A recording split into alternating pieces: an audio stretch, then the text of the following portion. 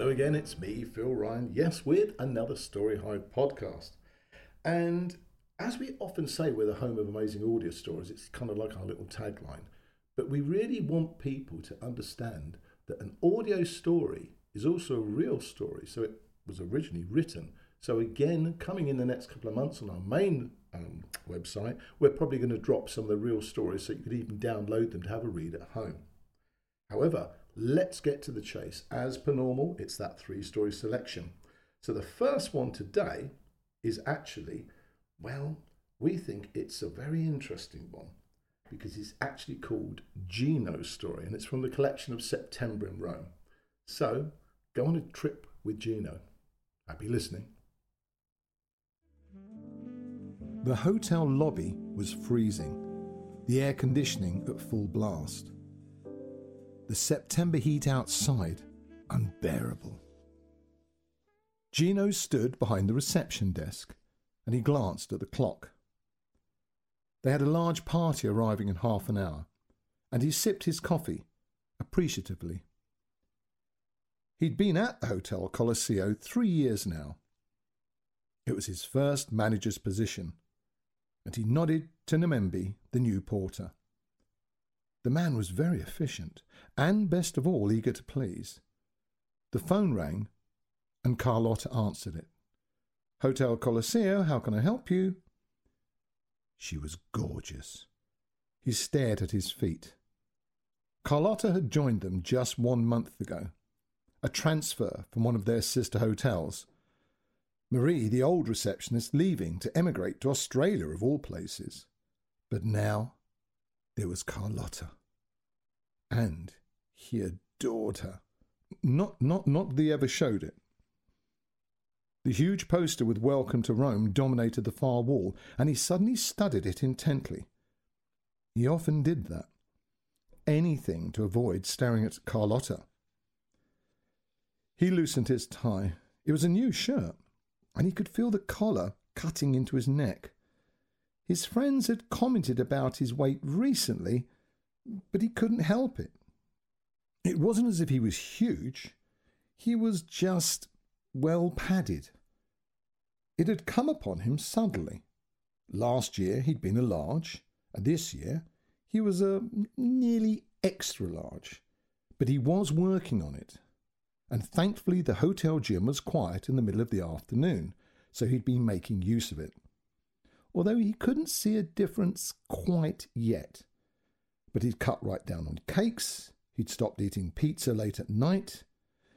He lived alone, and being ever mindful of costs, he made most of his own food. It was cheaper and better.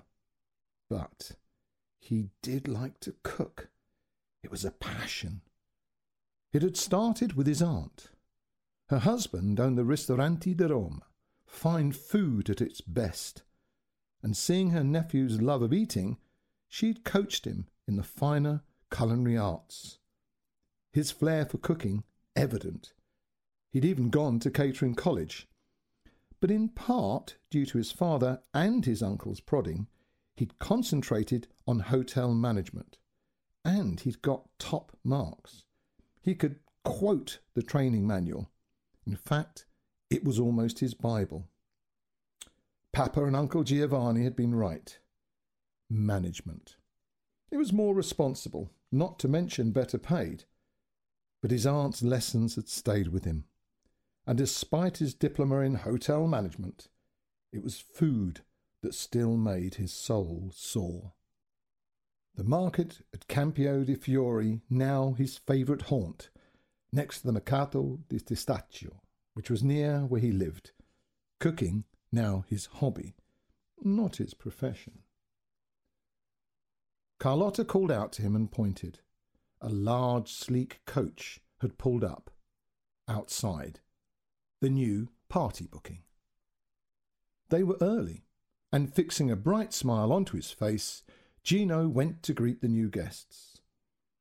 They were German, very organised and polite, and their tour leader was a very stunning young blonde woman who kept making little jokes. He didn't understand most of them, but laughed anyway, and she seemed to like this. Nemembi darted around, hauling cases. his bright, happy smile infectious, until the lobby felt like a very happy place, full of happy people. And Carlotta efficiently entered all the guests' details, her beautiful face so calm and studied. Gino tried not to look at her. His heart thumped in his chest. Carlotta. He loved it when everything worked so well. It filled him with personal and professional pride. And in no time at all, 40 guests had all been checked in, given key cards, and directed to their rooms. They looked like spenders, he thought, all well dressed, their clothes clearly expensive. Gino mentally rubbed his hands together. The company was offering a bonus scheme on breakfasts this month. Managers who consistently filled their breakfast room were eligible for a weekly €100 bonus, and judging by the tour leader's comments, they'd be taking up the special €10 breakfast offer. He smilingly praised both Carlotta and Nemembi for their excellent work, and everyone smiled.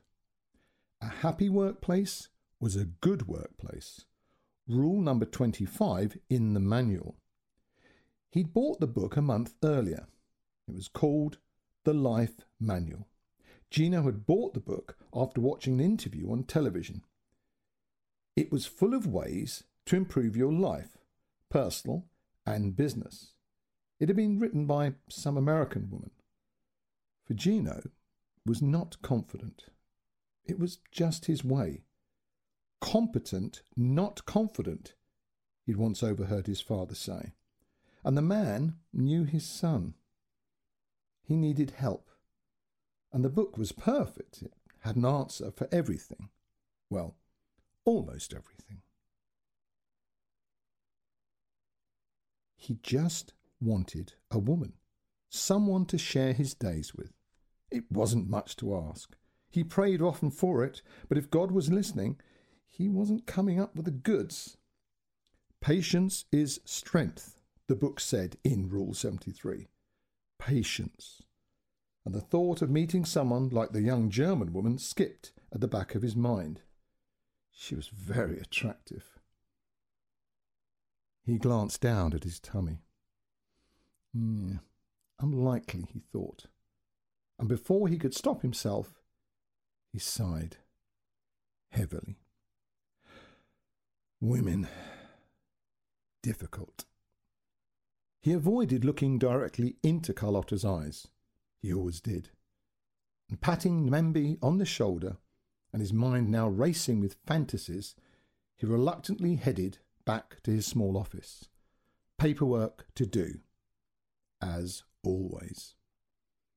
In a way, it was his only relief, and the knowledge that he would be leaving today at 6 and a night off cheered him up. The next day, he would take the whole day off, his first that month. Francois, the assistant manager, was more than capable of looking after things. But all the same, Gino wrote one of his long and detailed instruction emails. Francois was fine in his own way, very efficient, very French. But still, he was always discounting rooms. A little lost Japanese girl had been one of his latest. He was just too easy with people. And so Gino tapped away at his list. Reminders better than forgetters, Rule 40 in the manual. Those Germans were worth €400 to him, and he'd seen a new hand blender he wanted. And so on he worked until, eventually, it was time to leave. Thankfully, the heat has subsided considerably on his walk back home, and mindful of his new walking regime, that evening he sat on his exercise bike. No gaining without some paining. Rule 70. Salad for dinner, followed by fresh fruit. He'd placed the bike in the middle of the lounge, in front of the television. It was the football. And he pedalled his way through 3 goals, a free kick and a missed penalty before turning in. A quick shower to clean himself, until gratefully he lay exhaustedly back on his bed, the soft pillows freshly laundered. But as he lay down to sleep, one image stayed uppermost in his mind. It wasn't the match or the missed penalty. As usual, it was Carlotta. It was terrible. Every day he saw her, he loved her more, but he knew the company rules. No staff fraternization. Not that that was the real problem. What on earth would she want with a man like him? He knew it. He was chubby and short, and she was a goddess. He'd seen the male guests looking at her. She was like a supermodel, tall and leggy, her long brown hair falling about her tanned face. As for her eyes, they were pools of limpid green he drowned in every day. Set in a classical Roman face, he didn't stand a chance with her. It was hopeless, and he wriggled around the bed. This was no good. The book wasn't that much help in this department, and he started to think about a new recipe he'd got from one of his magazines, until thankfully exhaustion finally swept over him, and he drifted away to sleep. The next morning he woke early, he always did, and he groaned as he stood in the shower. It was a day off. He felt good. He'd agreed to buy some things for his mother, and jumping on the tram, he headed into the city. Rome was busy, and the September weather was good today, sunny and bright. The food market was wonderful. It was full of things to look at and buy and taste. Rome was the perfect tourist city, and Gino patiently stood in lines at various stalls and shops, and he emptied his mind. Rule 22. Use your free time to maximise your thoughts. And in under an hour, he completed all his purchases, and shunning the crowded trams of the metro, he purposely set off for home. The walk, part of his exercise strategy. Walking was good. The book said so. Rule 36. And apart from the mugginess in the air and the trams that sailed past, he felt happy, his shirt unfortunately sticking to his back. He glanced at his watch. He had all the time in the world. It was his day off. The streets around were very busy, and he grinned at the antics of the men dressed in centurion costumes by the Colosseum as he passed. 2 of them used the hotel's outside bar sometimes. Older men, but still very fit. The oldest centurion still on guard in Rome, they joked. Funny way to earn a living, he'd always thought. But at least they added colour. Plus, they bought a lot of drink, and the hotel guests seemed to like them. Lots of pictures got taken, although one of their number had recently been murdered, they told him. Nothing surprised Gino. It was Rome after all. He puffed along, and as he crossed the road at the bottom of the Parco Oppia, he saw the baby buggy. That was odd. A baby buggy, rolling slowly along on its own. That didn't look right. Where was the mother? And then a terrible thought overcame him. Supposing there was a child inside, and he looked around, but no one else was particularly near, and then he saw the woman running. Instinctively, he clutched his shopping bag to his chest and broke into a shambling sprint. The buggy was picking up speed, and he felt the blood now roaring in his head. He really was out of shape, and plus the shopping seemed to suddenly weigh 1,000 kilos, and he dropped it, the buggy reaching a steeper part of the slope, and he could see that on its current path it would be onto the busy road in a second. His mouth was open, and now he was gasping, and the woman was screaming, and the buggy was bouncing towards the busy road, traffic roaring by at speed, and it had nearly reached the pavement edge, and with a final effort Gino flung himself forward, and diving, he grabbed the handle and pulled it to a stop. The impact as he hit the stone pavement, very painful, and he thought his heart would burst, his hand tightly gripping the buggy, and he lay there, momentarily, half stunned. Sweat was dripping down his face, and unsteadily he got to his feet. He was struggling to breathe. The child, he suddenly thought, the child, and turning the buggy around, he reeled back. Instead of a child, there was a small dog in a pink coat. A small dog that now bared its teeth at him and snarled. He didn't know what to think. He was stunned. But before he could react, the screaming woman arrived, and scooping up the tartan-coated little bundle of fur, she cooed to it. "Oh, it's okay, it's okay." Ah. He was still out of breath. What the hell was going on? The woman now thanked him profusely, at the same time as cuddling her pet, and she called him a hero. But he didn't quite hear her, the breath still rasping in his throat. This was crazy. He half waved his hand in acknowledgement at her, and turning, he walked back up the hill and began collecting his abandoned shopping bags. They looked okay, and the eggs, of course, were broken. Some of the fruit was bruised. Damn, he thought. The woman called out to him, and he turned. She was late for something, she said, but thank you again, my hero, she said. And smiling, she put her small dog back into the buggy and wheeled it away.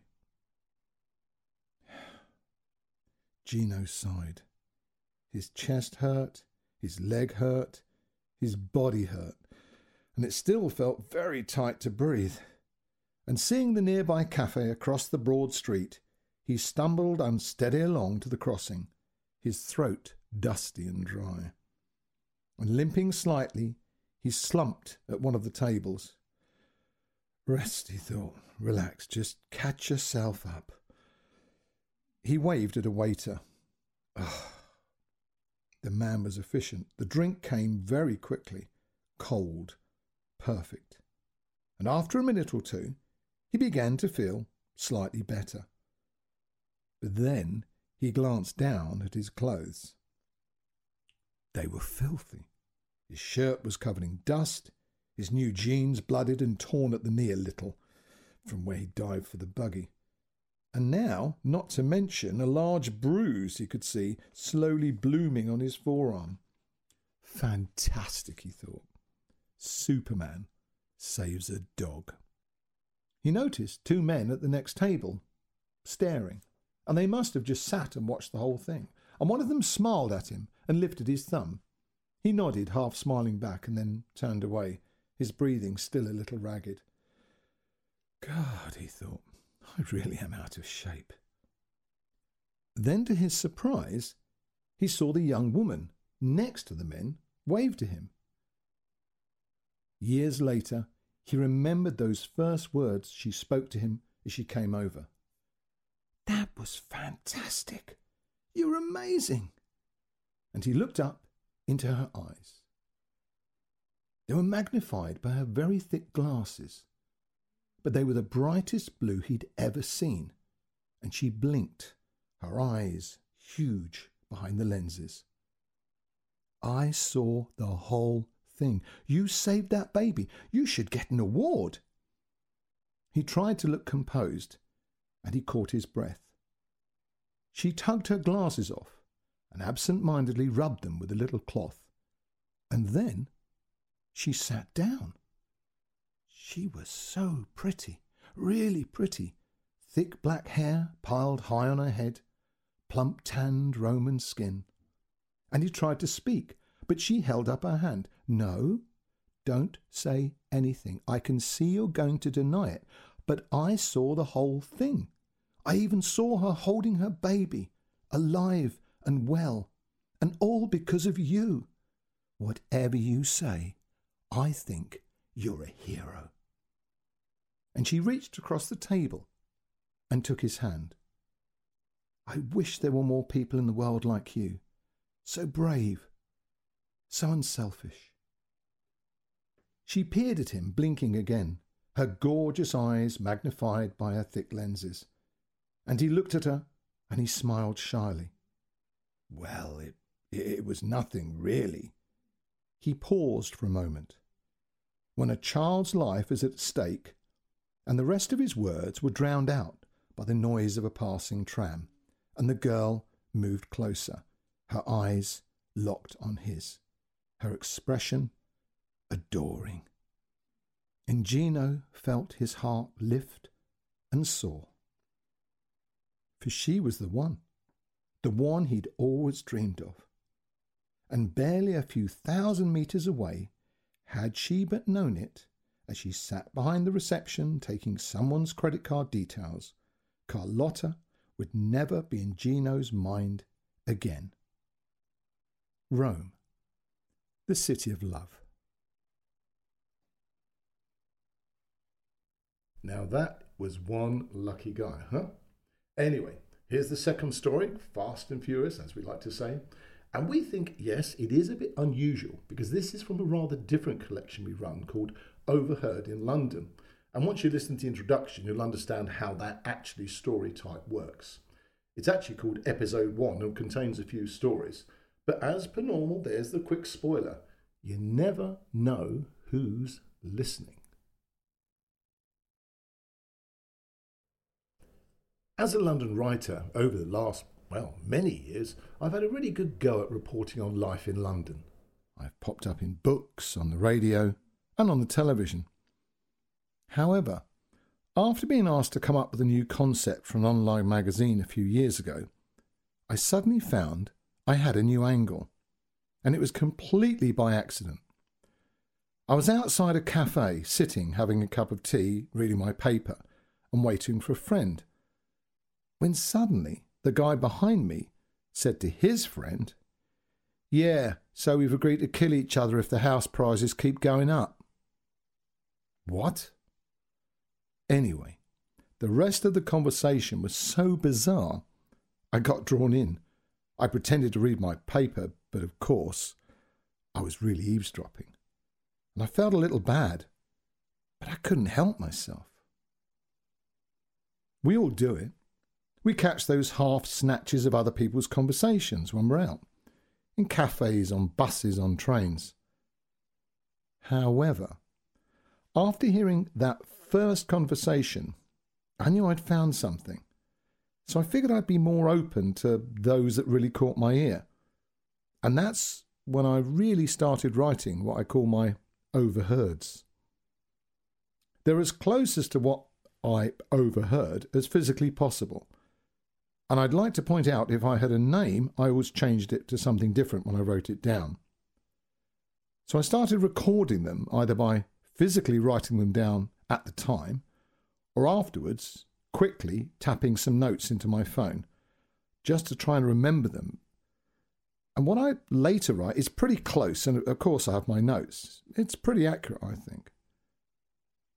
Now I have to confess, I often felt like a snooper. A little. In fact, cards on the table, I was a snooper. But sometimes you can't help it, can you? You hear a phrase, an expression, and the volume's just loud enough to make you eavesdrop. It grabs your attention and it draws you in. Now, I'll admit that sometimes I just get small bits that are interesting but are just too short. I get a quick burst. It's usually just a single line, and I find mobile phone users are the best for this. I was standing outside Canary Wharf station when a guy in a very nice suit barked into his phone behind me. "It's just a fucking giraffe, Gerald. Just deal with it." But then often a full doozy comes along. I was sitting in a cafe off the King's Road in Chelsea when two people, one man in a fancy jogging outfit and the other in a plaid shirt and jeans, came in and sat down behind me. And then I heard this. No, I'm a lousy father. I know it, Rob. But the kids have just got to learn not to rely on anyone, especially me. Plaid shirt guy. You're not that bad, Ben. Jogging guy. Yeah, I am, Rob. I'm simply the lousiest father on the planet. You're being very kind, but it's the truth. I forget their birthdays, and tell you the truth, I don't even like Josh. He's a horrible kid. You seen he's got those little piggy eyes? To tell you the truth, I'm not even sure he's mine. I can barely tolerate Cody too, and he's only one. They both sipped their coffee, and a long silence fell, until the jogging man said, She's having an affair, I'm sure of it. Plaid shirt man was suddenly very surprised. God, really? You think that, really? Jogging guy. Yeah, it's obvious. She keeps being nice to me. Always glad to see me when I come home, making me coffee. She bought me a new shirt last week. Plaid shirt guy. Christ, I see. He didn't sound convinced. The jogging guy laughed hollowly. I mean, I'm away so much I can't blame her. It's not nice, you know. I'm not sure she uses the house. Probably. Who knows? Plaid shirt guy. No, I'm sure you imagine it. Jogging guy. Maybe. But I just get a sense of it. You know, I was gone for 2 weeks last month. The office needed me back stateside. And she called me, and her voice was funny. You know, like she'd been running or something. Plaid shirt guy. Maybe she'd been running. You know, running to the phone. She could have been upstairs. Jogging guy. Exactly. You see, upstairs. But with who? Plaid shirt man. I think you're imagining it. Jogging guy. Yeah, maybe. Now, I have to point out that at this point, all overheards finish exactly, and some drift into just general chit-chat about nothing in particular. And that's what these guys did. But the last thing I heard as they left was this. Jogging guy. Maybe I'll turn gay. Bless you, London.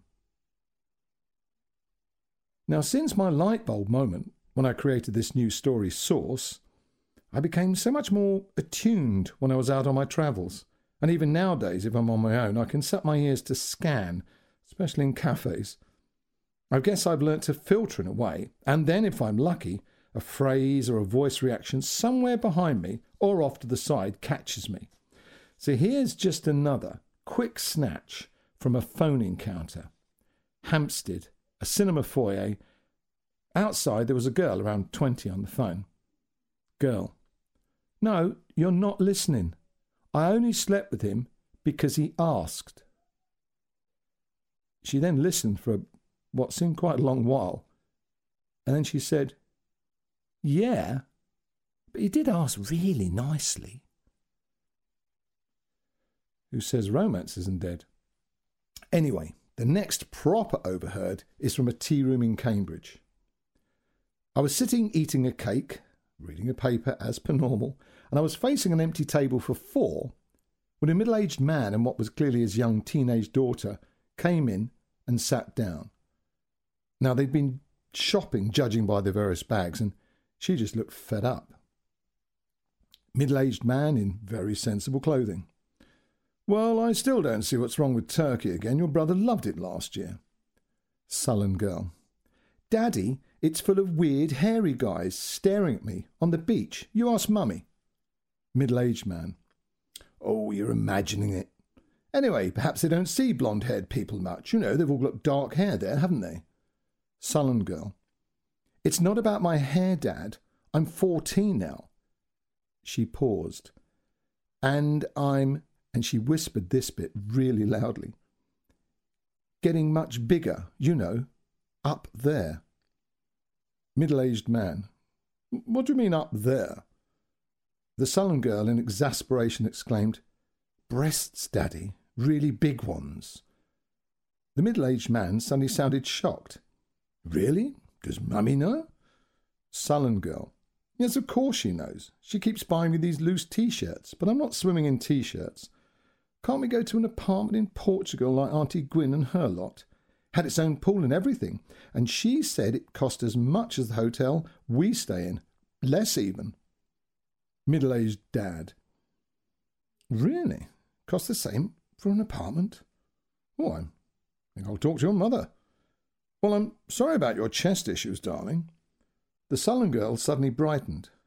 Don't sweat it, Daddy, I'm not. They look amazing. At this point, a lady I presumed was Mummy appeared, and the middle-aged man said, Oh, hello, darling. Jasmine and I have had a brainwave. Do you fancy Portugal for a holiday this year, just for a change? Mummy. Isn't it all a bit fish-orientated, dear? They then agreed on potentially going back to Turkey or Portugal and talked about nothing but the sales in Marks and Spencer's. The daughter went back to texting. Okay, that's an overheard. Now, at one point, my wide-open ears were now so finely attuned to this stuff, I had to concentrate to turn them off. And this is one of my usual sharp intake-of-breath one-liners I grabbed outside Bank Tube Station. There was a huge bodybuilder-shaped guy in a kind of designer shades and leather trousers, and he said loudly into his mobile phone, If I want to bath in custard and champagne, I will, Robin, and I'm not interested listening to your usual passive-aggressive nonsense. You're worse than my mother. Huh? Anyway, the next full overheard involved around 10 tourists from Spain. I knew that because they had bright red jackets with España printed on them. And they were having coffee and cake with a tour guide and obvious language teacher in the Crypt Cafe at St Martin's in the Field Church, just opposite Trafalgar Square. And I was sitting pretty much in front of them, and they arrived, shoved together a few tables, and this actually meant I could kind of watch as well as listen from behind my paper. Young language guy. Yes, it's silly, isn't it? It's written as Leicester. He enunciated Leicester and then said Leicester, slowly and sharply. But it's pronounced as Leicester. A sharp-faced woman replied, But why? Young language guy. Oh, I think it's something to do with the French. The Spanish people muttered to each other, sounding puzzled, and the sharp-faced woman's friend joined in. Oh, so the French people they wrote in English then? Young language guy. No, it's more the way they influence the way we pronounce things. We've got lots of French words in our language, like we say, cul-de-sac instead of dead end, for instance. The sharp-faced woman snorted. Why not just say dead end? And this threw the young language guy. Well, I don't know. We just do. The sharp-faced woman's friend laughed. We do to enjoy to speak the English, Simon, but we worry about these strange words. What is... And she carefully pronounced each phrase, turning into pedophile. Pedophile. Young language guy. Oh, where did you hear that? The sharp-faced Spanish woman's friend piped up. It was on our free paper this morning. It had a picture of a priest. Is he famous? Young language guy. Oh, no, he's not famous. It means he took ages to speak. He's not very nice towards children. And the sharp-faced woman interrupted. How you mean? He's not very nice. Did he shout at them? Please to explain. The whole group now looked at poor Simon with really interesting expressions. Young language guy. And now he really was struggling. It means he holds them too close and often without clothing. He really was struggling, and the expressions on their faces were suddenly a picture. The sharp-faced woman suddenly spoke brightly. Oh, who of us wants more how we say scones with the jam? I don't know what they did for the rest of the day, but I bet they didn't ask for any more new words.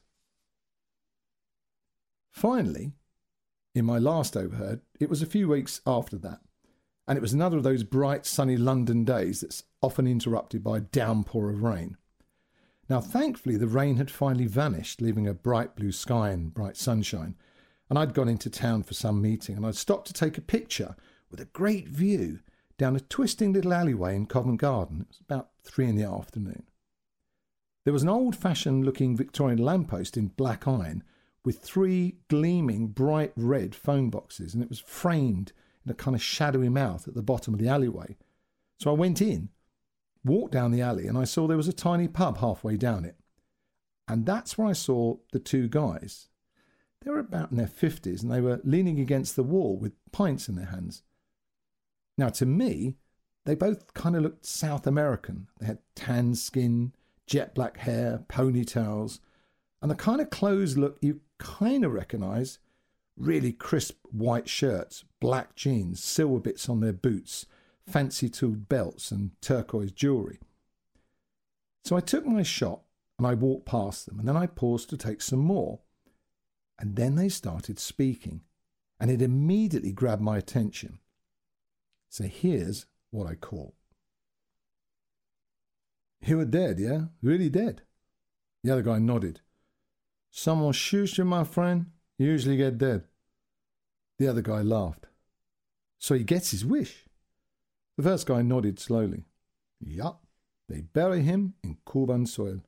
Yep, that's what happens. It don't matter where you die, they bring you back, and you get a burial up with the big guys, whether you like it or not."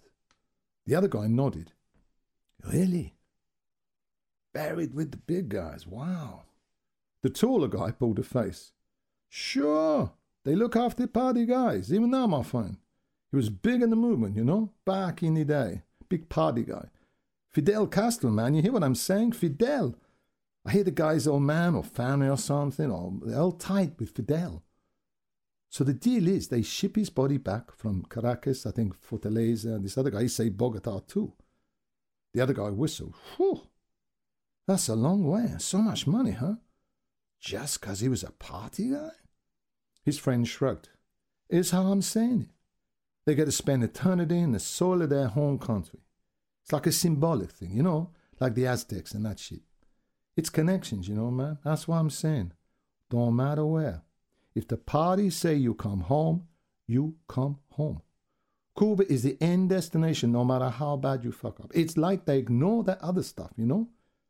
You know Varga at the restaurant? Well, he say it's been going on forever." The other guy scratched his head. "But I don't get it. What's so important about it? You know, you're dead. Who cares what happens to your body?" His friend shook his head. "It's the party, man, right? They're saying we can get to you, dead or alive. And if you've been here with them, and even if you're thousands of miles away, they'll treat you with honor and shit and bring you back. Stick you in Cuban soil. Like a home kind or something, yeah? Marble grave, priests, the whole shit. You hear? The whole shit." The other guy took a deep breath, and he was lost in thought for a while. "Fuck, man. I'd be lucky to get a wheelie bin." They both started laughing in that deep way that old friends do, and I carried on taking my pictures. And I left them laughing and leaning against a wall. The party, man. They're alive. Brilliant. This one actually stayed with me so much when I got back home, I Googled for a while to kind of recall my hazy grasp of Cuban history, 1960, Che Guevara, Fidel Castro, Communist Party, missile crisis. And I thought of the 2 guys in the alleyway, just so far away from it all, talking about some dead guy, some guy being brought back to be buried in the soil he ran on when he was a child. And evidently somehow, somewhere, is still known to a ruling dictatorship. Yeah, the stuff you overhear. That's life in London sometimes. Well, I hope you like those, because people just amaze us all the time. So back to our little writing tip. We like to get them in now. And writing is like any other skill. It does need regular practice. And you'll also find the rhythm of writing, you get better when you kind of little set aside a time here and there and here and there. Try not to just dip in and out. Once you get into a regular pattern with writing, you find you can really get into whatever the piece that you're working on is. Now, today's kind of idea is we want you to write the most memorable moment you had this month. And You can even collect them, one day do one a month. And then by the end of the year, say, every month this happened to me. And it's like a little memory thing to look back on. So don't feel limited. Use 500 words though, because we don't want you writing novels unless you really want to. But give it a go. And remember that rule, shortness and brevity of sentence. That kind of focuses your mind. Give it a go. Go on. It's great fun. Well, it's time for the final story today, and a big warning here because it's a horror story, just in case you're a bit faint-hearted. It's called The Call-Out. He liked the name, his new van shining after its wash, his newly stenciled logo, red and bold, Rapid Kill Solutions Pest Control. Kevin smiled at his reflection, the logo on his jacket matching the van. It'd been his June's idea, really, her encouraging him. He'd been at Fastkill for 6 years up until last month, and they'd been a good employer, fair and generous. But he'd felt he wasn't developing, not really. And then, sadly, June's gran had passed, and she'd been left a little money, and that's when they'd started talking. She'd been so brilliant, encouraging him, telling him he could do it. He'd married the right girl, and he knew it. Fastkill, well, they'd been brilliant about it. His boss, the old man, Mr. Garnish, saying he'd been a very good employee and he wished him well. And June said, well, they had all the big council contracts, so they weren't worried about him. And they weren't. They were a really big company, 7 offices around the country and constantly advertising on the radio and in the papers. But now Kevin had to make a go of it. His own company. He'd put leaflets through hundreds of letterboxes last week. And it had paid off. 3 jobs. The last one being here at 35 Shawcross Avenue, Mrs. Blakely. Cockroaches, she'd said. An infestation, she'd added. And Kevin nodded as he checked the back of the van. He had everything on board, and he'd sought it out before you could say Jack Robinson. His years of training at Fastkill standing him in really good stead, and he knew he could complete the task. You just had to follow the 3 stages. Quantify, identify, nullify. You see, it wasn't enough to find the pests, old Mr. Garnish had said. You need to find what's attracting them. And once you've established that, then you can make a plan, set your traps, lay your bait, and establish a kill zone. Quantify, identify, nullify. And Kevin knew the old man was an expert. Never underestimate the enemy, he'd say. They've been around a lot longer than we have. Plus, they'll still be here once we idiots destroy the planet. And he'd set up Fastkill over 30 years before, and what he didn't know about pest eradication wasn't worth knowing. His sat-nav beeped. Great, he'd reached the destination. And he looked out and saw the house standing on a corner plot, 3 roads merging in front of it. And the woman that opened the front door looked to be in her 50s, slender and tall, very dark-skinned, striking too, a full black headscarf, her hair completely covered, and a long, thin black dress, clearly a religious lady of some kind, slightly anxious. Her face was hidden by a surgical face mask, clearly still worried about catching COVID. And he knew the look, though, the posture. People weren't used to pests. It did something to them, their faces, and the fear he could read, the concern. And smiling, he held up his photo ID card on its lanyard around his neck.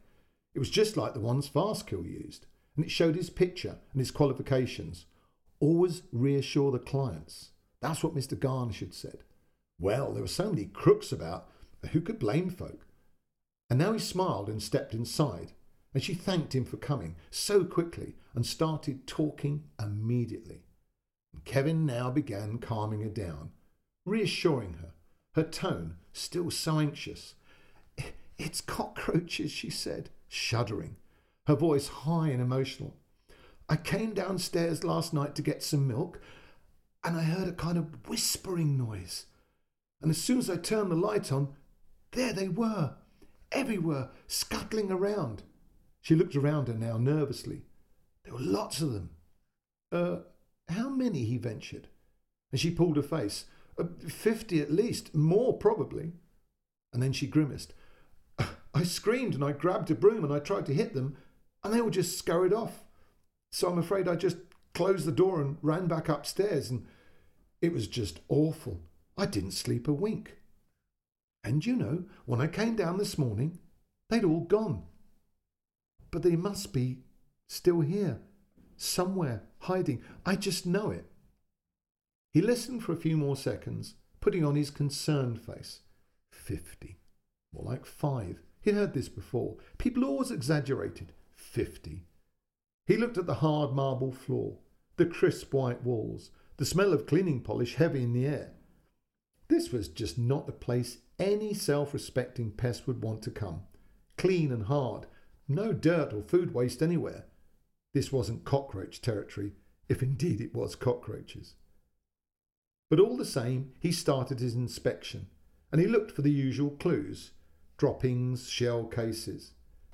But the house was immaculate. In fact, it was so clean, it was a wonder she had any problems at all. Most pest incursions needed a food source. This place was almost surgically clean, and warm too. He looked puzzled. Was there anywhere he hadn't seen, he said? And the woman suddenly looked troubled briefly.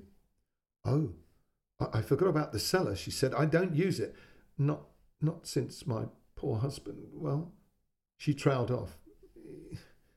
"He passed some years ago," and her eyes were now full of sadness. He was used to dealing with things like that, and he looked away, embarrassed now by her grief. He didn't really know what to say, but she turned and opened a small door under the stairs, and now he peered inside. It was a big cellar, dark and unused, and as far as he could see it was empty apart from one small wooden crate, his bright torch lighting the gloom. And now he went down a few steps, shining the beam around him, her following halfway down the stairs, still obviously too nervous to come down. It was very tidy, although a little dusty, unlike the rest of the house. He could see a metal drain cover sunk into the floor, and now he stood and closed his eyes. Look, listen, sense. Old Mr. Garnish had been very keen on all of them using all their senses. Yes, there. It was a smell, very slight, but unmistakable, almost sweet. His nose a finely tuned instrument. Rotting meat. He'd encountered it before many times, drains probably backed up, potentially even blocked. Standard stuff, really. And he wrote onto his notepad, and then he gestured to her they should return back upstairs. "If it's all the same, I'd just like to do a wide perimeter search," he said, his manner still calm and reassuring. "It won't take me more than 10 minutes. It's just standard procedure, really." And she nodded, and he went out through the front door, and after circling the house, inspecting the walls, there were no cracks or holes or food sources, he went a little way down the short driveway, and he looked right and left. There was a small row of shops, some 50 yards up along the way, and now he smiled and nodded to himself, and slowly wandered up towards them, noting their generally shabby appearance. They all looked a little run down, a bit shabby. Bingo, he thought. There, in the middle of them, a small butcher's shop, obviously one that had seen better days, and the windows didn't look too clean. And there was a badly written cardboard sign with offers on it, cheap meat and the like. He looked back down the street. Yes. Then he saw the manhole cover, and he followed its line to the next one he'd passed on his way up. It was the sewer drains. Probably aligned. He'd seen it before with these kind of shops, fast food ones usually. They would just dump stuff straight into the drain, and it clogged the sewers. The famous fatbergs of clumps of oil and food waste, massive and greasy plugs in effect. Yeah, this was probably that. It would explain the odour. And a food source. This was a simple one. He'd just clean out the drain section in the cellar with his jet wash, spray some acid disinfectant and poison powder, drop a note to the local compliance department, maybe get the butcher shop looked at by Trading and Standards. Job done. Problem solved. She was waiting for him when he returned, and he lifted his 2 gear bags inside. And now she offered him tea, which he accepted. always good to give the anxious clients something to do. It kept them away from under your feet, old Mr. Garnish used to say. And now he pulled the small cellar door open and went back down the stairs, pre-plugging his extension into a power socket he'd noticed in the hallway. The stairs slightly creaked at his weight and that of his gear. No one had been down here in ages, he thought. And now he paused as he heard a kind of whispering noise, but then it stopped, him remembering Mrs. Blakely's description. It was probably just the wind under the door frame. And now, stepping onto the dusty concrete floor, he scanned the area, and slowly he pulled on his gear, his heavy gloves, the knee pads, his face shield and helmet, his helmet torch now fully coming into play. He looked around. No, there was nothing. There were no signs anywhere, although that wasn't necessarily a sign. Cockroaches were clever little buggers, incredible insects, really intelligent. Old Mr. Garnish used to laugh and say they were smarter than half the planet, and one day they'd adapt and organise and identify their enemy, and then there'd be trouble. But he'd always said it was finding food, that was their main preoccupation. Give them enough of it, and they would take over. Kevin smiled to himself. The boss. He really was a wonderful man. He was full of useful information, interesting opinions. And Kevin sighed. But now he was on his own small company. But it was going to be fine, because he'd been trained by the best. The old man had been a real true mentor. Now, grunting slightly, he pulled the drain cover up and back. The smell, yes, now a little stronger. And he peered into the void, looking in both directions, his head torch illuminating it instantly. It was pretty wide, around 3 feet across at his best guess, and there was a large pool of dark water right at the bottom, in the curve. But still it looked pretty clean for a sewer. Unusually so, he thought. But then he remembered the position of the house and the corner positioning. This was probably a larger spur off the main sewer, and that would be, roughly by his reckoning, around 60 feet away. So the water pressure was probably strong enough to wash everything through, but that then slightly blew his theory about the butcher shop. Tricky. He peered again, the smell slightly stronger, and now behind him he heard Mrs. Blakely. Anything? Can you see anything? And she spoke again, her voice now oddly muffled, probably the surgical face mask, and Kevin reached down and out with his gloved hand, and he touched the thick concrete wall. It was warm, and he glanced back over his shoulder. That was strange. Mrs. Blakely looked taller. No, he said, it's nothing. I just need to get a better look. And now he began to wriggle forwards, reaching down into the pool of water with his thick gloves, and began to feel around. He thought, there was something. And now lifting up, he suddenly yelled out. It was a human arm bone and hand, white and gleaming, fleshless, and he stared at it. He could see it had a bunch of photo ID cards on nylon lanyards.